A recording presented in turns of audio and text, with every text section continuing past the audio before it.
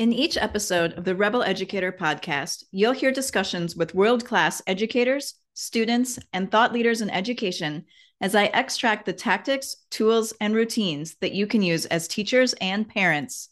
I'm Tanya Sheckley, founder of Up Academy and host of Rebel Educator. I invite you to join me for these conversations as I discover how to shift the classroom, the learning environment, the mindset, and the pedagogy to resist tradition, reignite wonder, and reimagine the future of education. Subscribe to Rebel Educator wherever you get your podcasts. On today's show, the guys talk with Dr. Sonny Magana. Magana. Mana? Magana. Oh. We also have an East Initiative update and more. That's up next on EduTech Guys. Mana. EduTech Guys Radio. radio.edutechguys.com. The opinions expressed under the site and its programs are those of the participants and not intended to and do not necessarily reflect the opinions of any specific educational entity, sponsor, company, state, or government agency. Hello and welcome to EduTech Guys Radio. I'm David Henderson. And I'm Jeff Matlock. It's going to be a Muppet kind of day, evidently. Mana. Oh, hope you guys out there are doing well. Thank you so much for tuning in to EduTech Guys Radio. Yep, it's the summertime and we're having a blast here, as you can tell. Yes, that's right. Having a good time. Yep, I think there's a gas leak in the building. Pretty sure. I don't know. I was trying to spray paint my face earlier, and that could be what the problem is. I don't know. That'll do it. It's all the markers that we have stacked up. You know, all the teachers brought their markers in and left all the caps on. Yeah, we had to change the caps all out. And the smelly kind, so you had to smell the marker and then put the right cap on top of it. Yes, that's right. And we were spray painting bookshelves for next year, and mine was broken, and it just was just shooting everywhere. So I'm breathing in. That's our excuse. We're going to stick to it. That's it. Yeah, we hope you're having a good time out there. Some of you are just now getting around to packing up your class and getting ready for to head home for the summer on vacation and go to PD and conferences and all that kind of good stuff. Yeah. Yep. That's going to be awesome. Hey, it's neat. It's time to take my medicine. Oh. So way past time for that. Every 15 minutes. Oh. So it's shock therapy. It's part of the new Apple release. It's the new app called Shock Therapy. It's part of the health thing they're doing. Yeah, it is. It's attached to your watch. Right. That's part of the anti-addiction thing. Yeah, it comes with a tongue thing you put in your mouth protector, so you can bite down on it, and then it just shocks the living hoo-hoo out of you. It's good stuff. Oh, you got to leave it to the folks at Apple. Hey, I'm in the heart study and the electroshock therapy study. It's wonderful. It's awfully weird, though, because the shock therapy stopped my heart. Who knew? And then it kicks back in, and then it still restarts my heart. Oh, it's beta. Hey, check us out on the web, www.edutechguys.com, or you can go to Twitter and look us up. Hey, just go to Google, type in EduTech Guys, and you're going to find us. So that's how you can get in touch with us. Lots of places. Reach out. Tell us what you think of the show, what you'd like us to do, within reason. Yeah, okay. Let's not get crazy. Yeah, because, I don't know, though. We can get pretty crazy, so. I know, but people can get awfully mean. Oh, okay, well, that's true. My feelings get hurt pretty easily. So, yeah, it's going to be a great show today. We got Dr. Sonny Magana on the show. And I hope he finds it's funny. We were goofing around at the front with the Muppets because, that's I have the last name Madlock. Trust me, I've heard them all. Yeah, so, there you go. Yeah, my daughter's name is Parker Madlock, and they call her Marker Padlock. So, that's what happens. My name's Jeff Madlock, and they call me, hey, you fatty, fat ginger. They say all those kind of things to me. So I'll answer to most of it. He's stupid. Well, this show took a certain left turn at Albuquerque. That's a summertime show. We're having a good time. Having a great time. And speaking of great times, here in a couple of weeks, we're going to be at ISTE, and we're not broadcasting live, although from the sounds of things, we do have some potential interviews lined up. So we will have a microphone in hand and sit down and chat with some folks. But we're going to be the two guys running around with the EduTech Guy shirts, throwing EduTech Guys business cards around everywhere. Is that what we're going to be doing? Yeah, it's going to be like confetti. It's going to be like a ticker tape parade. I'm glad you said business cards because I've been collecting rocks for like 2 weeks now. Oh, yeah, sorry, you didn't get the memo. I didn't get the memo. Now they all were going to have a magic marker that said "EduTech guys, we rock." I didn't know, So. Well, it turns out that trying to load up a bunch of rocks onto the airplane is frowned upon by the TSA. Would the TSA stop me with a bag of rocks? I guess who's going to find out. We'll have that on a future show. Get your camera ready. From cell 322. Now, exactly why did you have to go in there and strip down? It was a bag of rocks. And it was crazy. I just did not expect that at all. Bag of rocks. Hey, listen. We're going to take a quick break, hit a commercial or two, and we'll be right back with an interview with Dr. Sonny Magana. Thanks for listening to EduTech Guys. Reach out to us on Twitter @EduTech Guys. Head over to Facebook, facebook.com/EduTech or cruise on over to the website, www.edutechguys.com. Hey, welcome to the EduTech Guys. We're really glad to have our next guest on the show. We met him at FETC 2018. His book is wonderful. His ideas are transformational, and we're going to let him introduce himself and tell us who he is and all that kind of good stuff. Well, thanks very much for having me on the show, Jeff and Dave. My name is Sonny Magana. I'm a simple teacher. I've been a teacher for 35 years. I started teaching biology. I'm a scientist by training, and I'm also a musician. So I've always found interesting ways to incorporate music and arts in my science lessons, starting first as an AP biology teacher in New Jersey, where I'm from. And then I also got interested in technology in 1983 as a teacher. It was my first year of teaching. And so I've been really interested in the harmonious interaction of three things: science, music, and technology.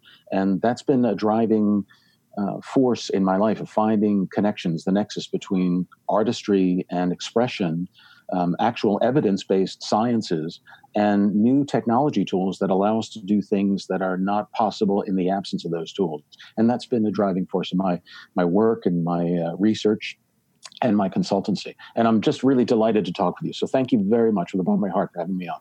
Oh, well, we thank you very much for agreeing to join us after we spent some time with you up at FETC. There wasn't enough time to talk about all of it. And so, and again, I realize time is always a thing, but still, to be able to come and share and dig deeper into your research. And I'm just going to say, I don't know what the word is.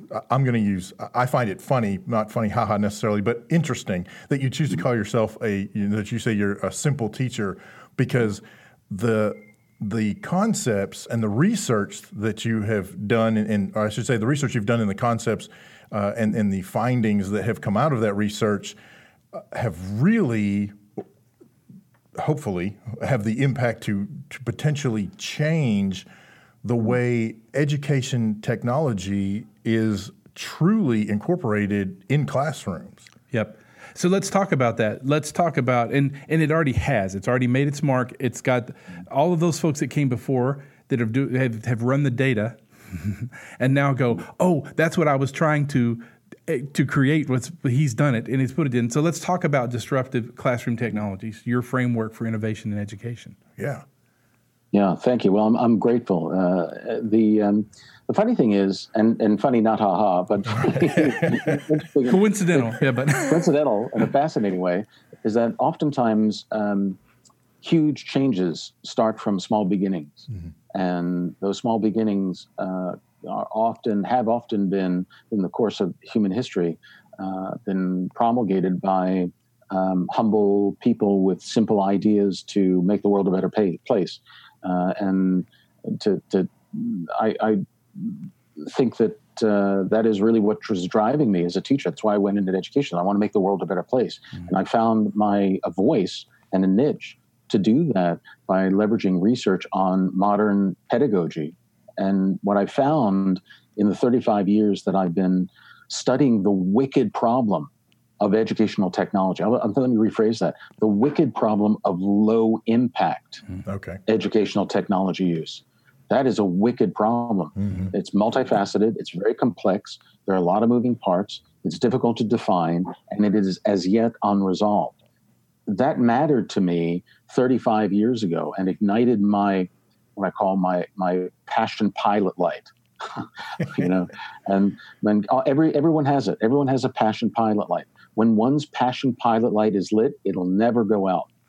And I was just lucky to have some remarkable mentors in my career that lit my passion pilot light for exploring the nexus between modern pedagogies and modern technologies, so that way we can learn what we know and what we don't know and build upon rather than replace our existing understanding of pedagogy. I'm in favor in my book, Disruptive Classroom Technologies, which are very kind to mention. What I'm really working to explore is a critical expansion of our epistemology for pedagogy in this modern world. It doesn't mean we have to throw things out. I know there are a lot of people that are going around the world saying education is broken. We have to re-engineer it. We have to totally dismantle it and destroy it and build anew. And frankly, I think that's sort of self-defeating because it dishonors the legacy of extraordinary philosophers, educators, theorists, practitioners, researchers that have built a foundation of a solid foundation of learning sciences and what we know about what works. To dismantle that seems silly to me. I'd rather we expand it. We don't chuck the baby out with the bathwater, right. But maybe we design a new bathtub. Right. Sure. Mm-hmm. And that's really what I'm trying to do is just a critical expansion of what we mean by pedagogy in this third millennium, where we now have tool sets that allow teachers and students to do things that are impossible to do or exceedingly difficult to do in the absence of those technologies. And that's the nature of that work, Disruptive Classroom Technologies. I want to disrupt the narrative of the story of low impact technology. Yeah, exactly. So for those folks that you've referenced low impact technology several times. So describe what that looks like, feels like, sounds like for the folks that are listening that are like, well, what's he mean by low impact technology? Yeah. Thanks for saying that. I define low impact technologies that has less than desirable impact on student achievement. So if it's low, the impact is going to be meager, a dismal impact on actual student achievement as measured by research on achievement scores by students. Okay. So one of my mentors is Professor John Hattie, who very kindly reviewed my book and reviewed some recent work that I'm working on. It's remarkable to be able to say his name and say that I'm working with him, because it's like, I'm taking guitar lessons from Eddie Van Halen. Yeah, right. Yes. I mean, that's For those folks who don't know the correlation. Yeah, that was a perfect correlation. Yes. Like, Eddie, how do you do that thing? Yes. When you change the A key, what do you do? Yeah. So that's what I'm doing with Hattie, is aligning my research, my 35 years of research, with his extraordinary foundation of research, his meta-analysis. And he's a meta-analyst. He does meta-analyses, which is an analysis of multiple studies. Right. And here's what he found. He developed a concept called effect size, which is a single number, and it tells you the confidence level of a particular strategy or influence on learning and the impact that will have on student achievement. So he uses a scale of 0 to 1.0. Now you can put any equivalent scale to that, but let's just use 0, 0.1, 0.2, 0.3, et cetera. Sure. Of all the influences that he studied, the average impact is 0.4. Mm-hmm. So if you can think of an odometer with a needle at 0.4, mm-hmm. that's the average impact. Okay. Of all the 170 influences on learning that he studied, including preterm birth weight, mobility, poverty, teacher methodologies, Piagetian methods, student self-appraisal, feedback, all these influences, the average is 0.4. Okay. So if that's the average, think about that as the tipping point. Anything above that tipping point is good. Mm-hmm. It'll have an impact. So the average of 0.4, another way of saying that is that's the average amount of learning an average learner will attain in an average academic year. Okay. So that's the midpoint. Okay. Anything above that, 0.44, 0.45, 0.5, clearly those are what he calls the zone of desired impact. Mm-hmm.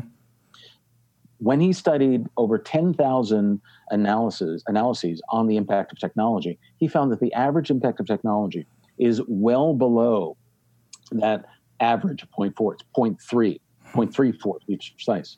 That's well below the average. And what's worse is that impact hasn't changed in 50 years, which is staggering.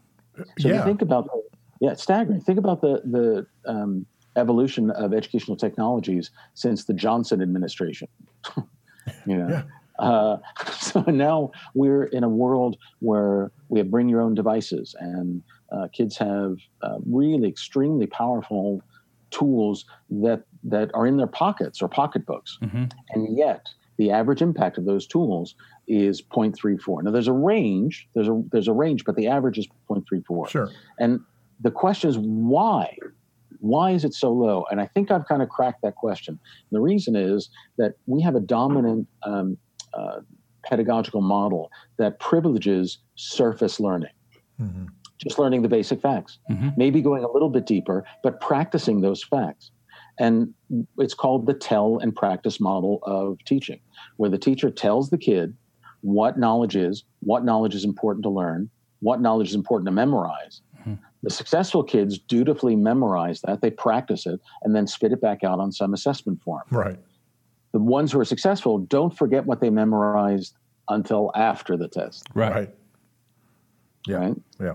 Now you add technology to that tell and practice model, and all you're doing is, in my language, that's translation.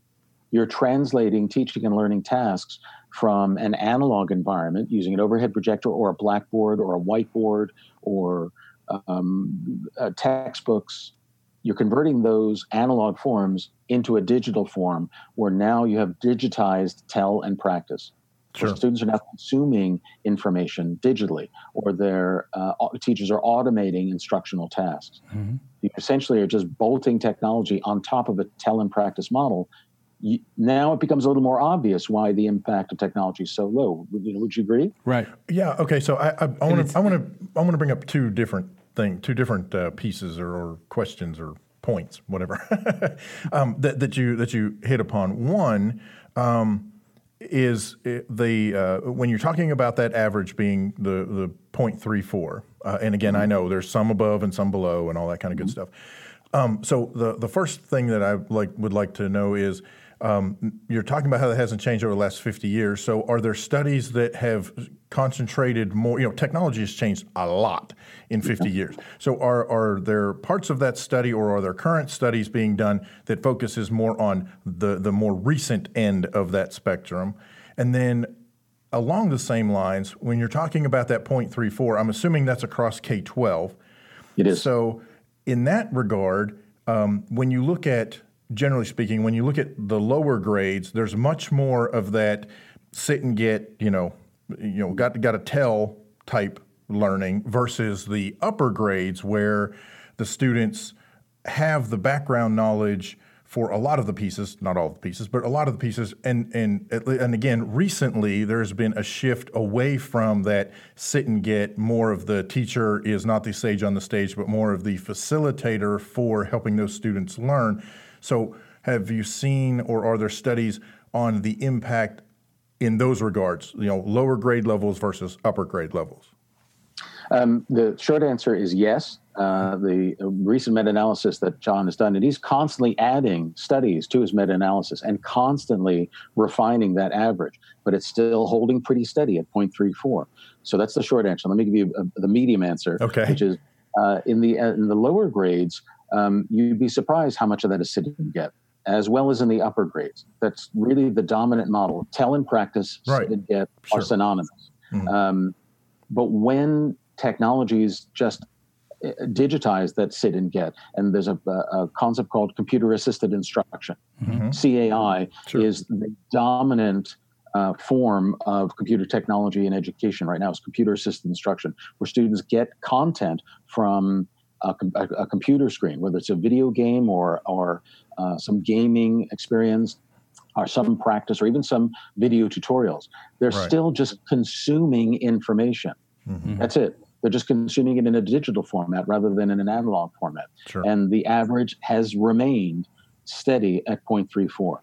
So while the upper grade level students have more background knowledge, they're able to, they have more experience learning, their system of education still privileges surface learning and practicing that surface learning. Sure. That is the dominant pedagogical model. And so my clarion call to action is to disrupt that.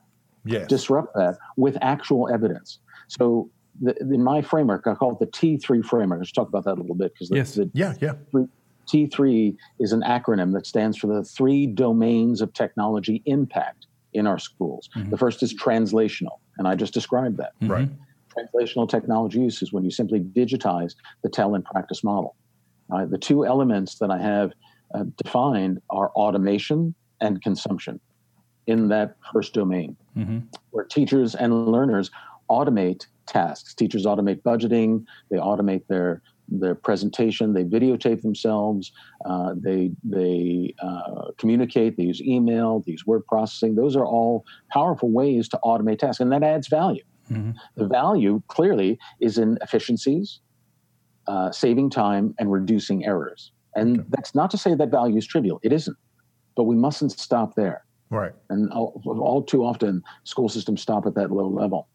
The second element I call consumption, and that's where students and teachers consume blogs, videos, web-based information, e-books, magazines, and then they consume digital information.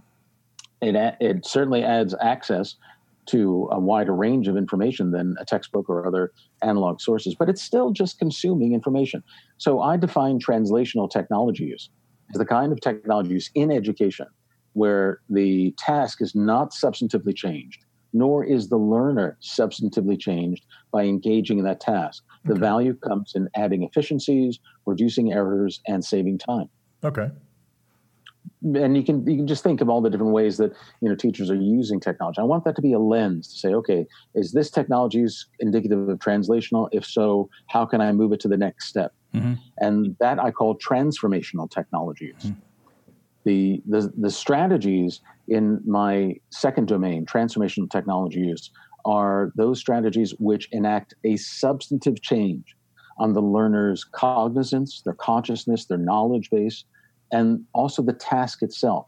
So the learner becomes, in effect, their own learning sensei. Sure. The most powerful expression of mastery comes from a learner when the mastery learners become their own teachers. Mm-hmm.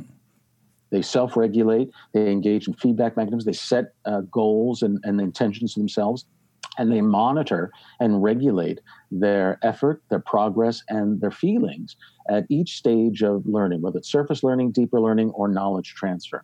And they also produce representations of their knowledge that are digitized. Yes. That's critical. When a learner becomes a producer, they're no longer simple consumers.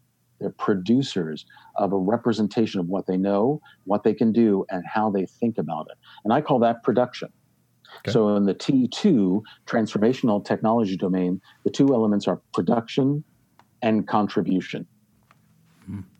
Right? Okay. So to take that production a bit further and turn it into the contribution, that's when students create digital products, not to demonstrate what they know for the teacher, but to teach others what they know. Kids teaching kids is historically embedded in our understanding of best practices research. The jigsaw activity, which is an activity that has a very high effect size at all 3 stages of learning, surface, deep, and knowledge transfer. The reason why that's so powerful is because we learn.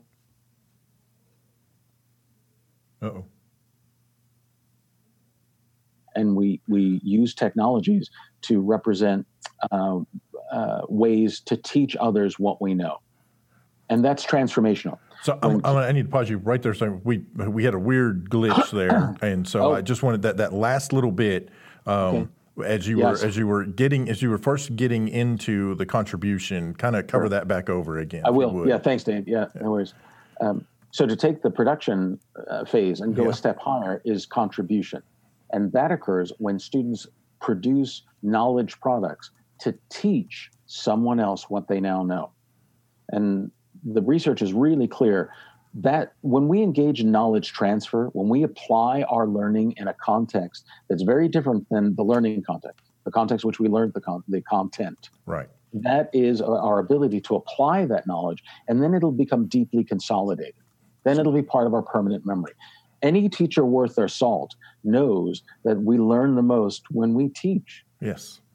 Yes. Teaching is a fundamental element of learning. So in my book, I call for teachers to invite students to set their own mastery goals, monitor themselves, but also then teach others what they know, and in a sense become their own learning senseis, their own learning teachers. And that's the effect size of those strategies, when they're all 6 strategies in the T2 domain are implemented with reasonable fidelity. One can expect an effect size of 1.6. Wow. Remember the average. Just 0.4. I know. Yeah, right. So 0.34. And 1.6 is an enormous effect size, and that was observed by my other mentor, Dr. Robert Marzano, in his study of impact of technology. Students whose teachers engaged in these strategies outperform the kids in the control group by an extraordinary amount. And the effect huge. 1.6. Yeah, to put it in some equivalency terms, an effect size of 1.6 is equivalent to an additional 3 or 4 years of academic achievement in a single year. Wow. That is huge. That's absolutely huge. It's huge. And another way of looking at it is it'll take students less time to master current learning content. Instead of taking 3 or 4 weeks to master something, it might take a child 1 or 2. Mm-hmm. Sure. That's remarkable. That is a level of efficiency that we really need to explore and implement. And people that are doing it are having tremendous success. So, okay, so that is, and that's just the transformational stage. Yeah. So the impact of the transformational stage is now 1.6. Yeah. What on earth happens at the next phase when we get to transcendental? Where do we go next? We go to 11. That's when we turn it to 11. That's right, turn it to 11. Exactly right. Well, it's funny, Dave. We have to go back to the original purpose of education. We have to continually ask, what is the purpose of education? That's the only way we can build what Hattie calls collective efficacy, where everyone in an organization is moving forward and believing that the strategies that they're developing, their own capacity building, is having a positive impact on learning. That's how you build collective efficacy. But the purpose of education, I argue, is twofold. We have to scaffold learning in such a way that students master current learning content, maths, English language arts, science, social studies, civics, art, music. How can we help kids master learning right here, right now? That's what I call current learning readiness leading to current learning mastery. Okay. We have to do that. It is absolutely a critical element of the purpose of education, but it's insufficient. Mm-hmm. It's insufficient because the second part of the purpose of education is to prepare kids for future learning mastery, to master future learning problems and be able to address those problems with a level of mastery and apply or transfer all their accumulated knowledge, which we call wisdom, into solving wicked problems that matter to them. Right. And so that's the next level. Transformational technology use, as I define it, helps students master current learning. The next level I call transcendent technology use. Okay. That's the kind of technology use that goes well above and beyond the expectations of education currently and the limitations of an industrial model of education, and prepares kids for a future of learning, which will certainly be more highly globalized and more technologized than any other generation of learners ever seen. So transcendent technologies, the way I define it, it helps kids go above and beyond the limitations of current learning and really prepare them for the future. Yeah. Now, Future problem solvers. Future problem solvers. How did I come up with with strategies for future learning? I went back to the future. Hey. Awesome. You got to go back. You got to go to the classics. What we know about science and the scientific method and inquiry methods date back thousands of years. These are ancient wisdoms of how we identify problems, we structure those problems, we identify the constraints, we investigate those problems, we investigate what's known about those problems, and then engage in hypothesizing so that we generate resolutions to those problems in a way that is grounded in knowledge and understanding, so that learners can make a contribution to improving their world. Okay. Yes. And that's transcendent. So the two elements in transcendent technology use, as I define it, are inquiry design and social entrepreneurship. Cool. Let me break those down a little bit. Inquiry design, because I'm a science teacher, and I think for many progressive science teachers, the focus wasn't on having kids memorize stuff or do cookie cutter recipes of laboratory analyses that we know are well defined. We know what the solution is. Right. There's only so many times you can grow mold on bread and figure out that if I wet bread and put it in a dark place, it's going to grow mold. Right. But I'm being sarcastic intentionally. But so much of science is not about just repeating known laboratory analyses, but setting off new pathways, new exploratory avenues of inquiry, where we're interested in a problem, so we want to solve that problem to make a significant contribution to the knowledge base. Yes. So anybody that's done a master's degree knows what I'm talking about. Anyone that's done a capstone project or a doctoral thesis knows what I'm talking about, because that's the process that's the thesis process. Sure. Yep. My question then to our viewers is, why are we waiting so long? Why do we wait? Somebody's getting a doctorate or a master's to tell them you can engage in design and make a significant contribution. Yes. So I'm working with schools where kindergartners are making significant contribution to their community, and doing it in a way that's meaningful to them and allowing them to apply their knowledge in ways that are improving their world. Okay, so that is awesome. As we're starting to run out of time, but I got to get some questions in. Sure. So activities, prompts. How do you get teachers into this? What's the steps of working through? Because we've got 2 phases of the first. We got 6 phases in the middle. Yeah. So how does that? What's a timeline look like? What's it like? Yeah, I'm glad you asked that, Jeff. I've developed a process to help people integrate these steps and scaffold the process for whole schools. And the steps, yeah. So, in fact, I've started a process where individual teachers can earn micro-credentialing and badging at each of those steps. Nice. But it has to start at the beginning. Yeah. A journey is a journey. Before we can play guitar like Eddie Van Halen, we've got to sit around the campfire playing Country Roads, and learn those great tunes. And then we got to learn to play like Chuck Berry and learn all those rock and roll tunes. I elaborate on this metaphor in my book. Yeah. But we need to go through these stages before we can get to the highest level. So what I'm helping teachers do is earn micro-credentialing and badging at each phase of the T3 framework. T1 innovation, which is translational technologies, T2 innovation, which is transformational, and T3 transcendent. When teachers implement those strategies, try them, implement them, evaluate the evidence, and then they'll, in this coursework that I have developed through a company called participate.com, teachers can earn a badge for implementing those strategies. When they do the transformational work and do it with fidelity, they're going to get a lot more time in their instructional day. Right. So you got to do that first. If it takes a child half the amount of time to master something, instead of taking 4 weeks to master a concept, it's going to take them 2 weeks. Well, now you've got more time to do the transcendent work. Sure. Yeah, absolutely. So, do it really sequentially. And do what I call engage in Wicked Problem Fridays, where starting off 1 day a week, kids can focus on that wicked problem that matters to them.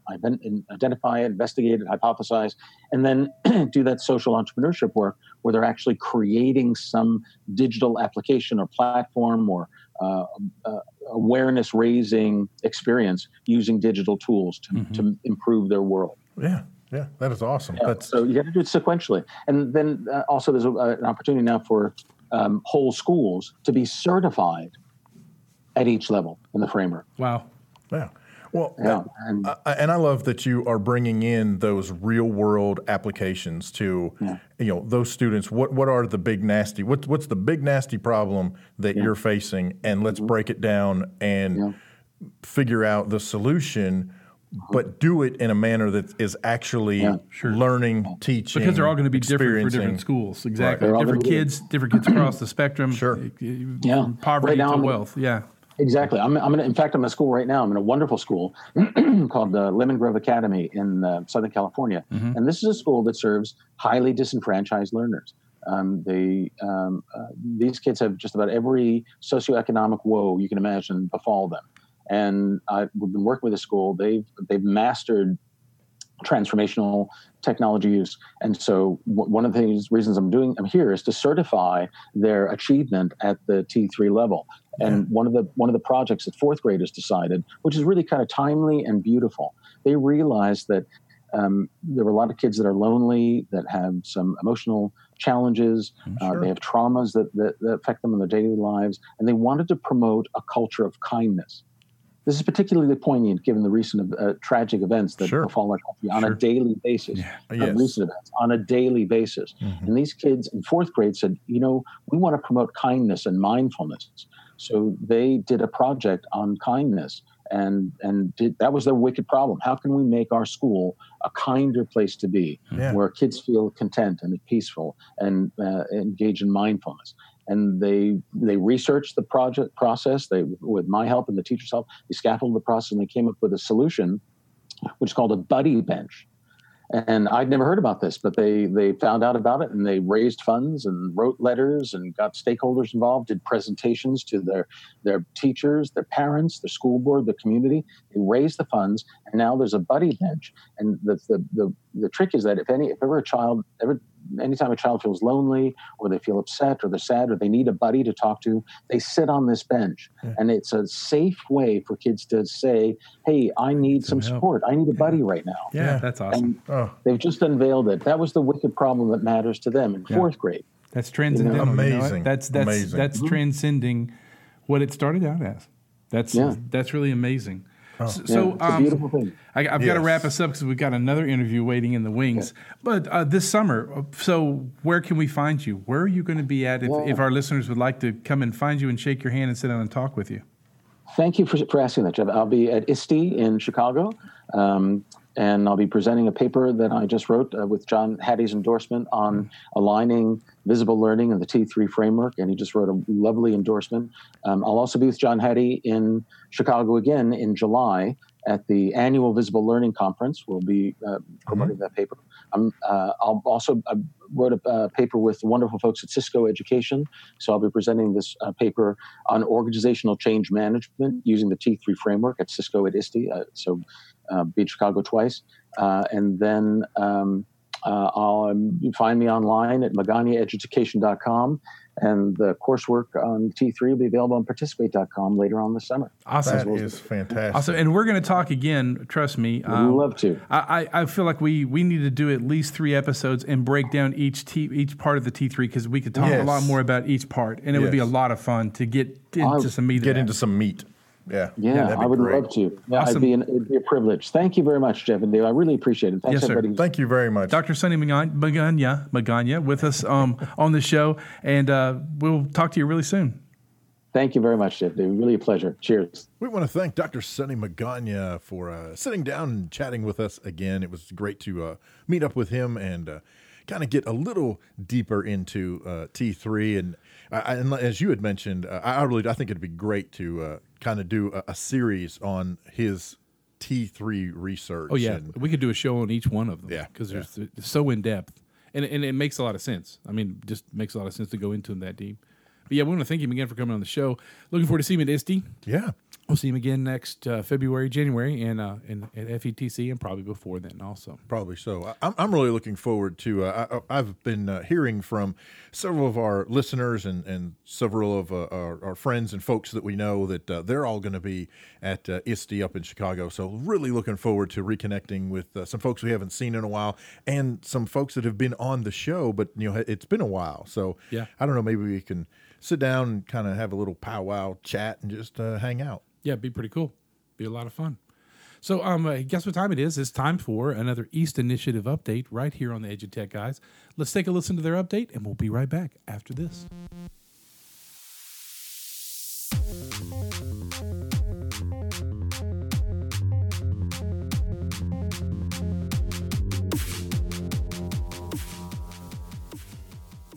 Hi there, I'm Jerry Prince with the East Update.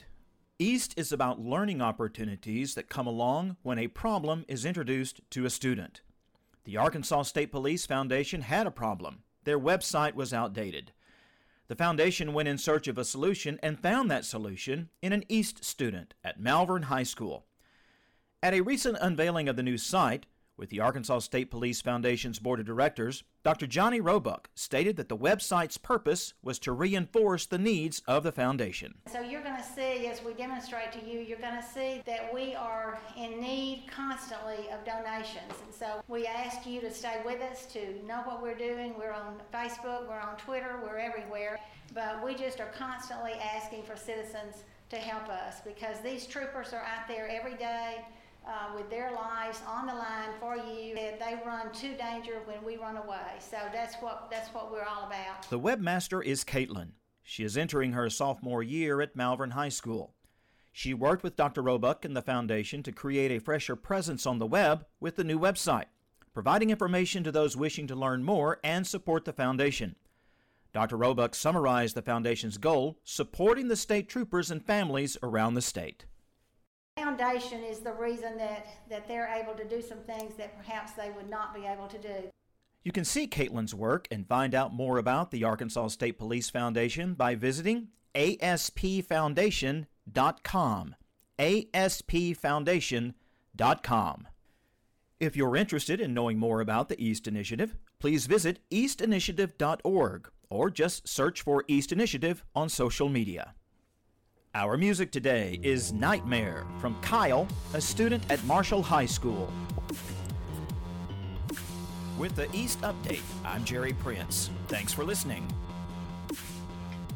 We want to thank the folks from East Initiative for bringing us that update and letting us hear some music from their students out at the East programs and what's going on with the East Initiative over the summer and coming up in the fall. Yeah.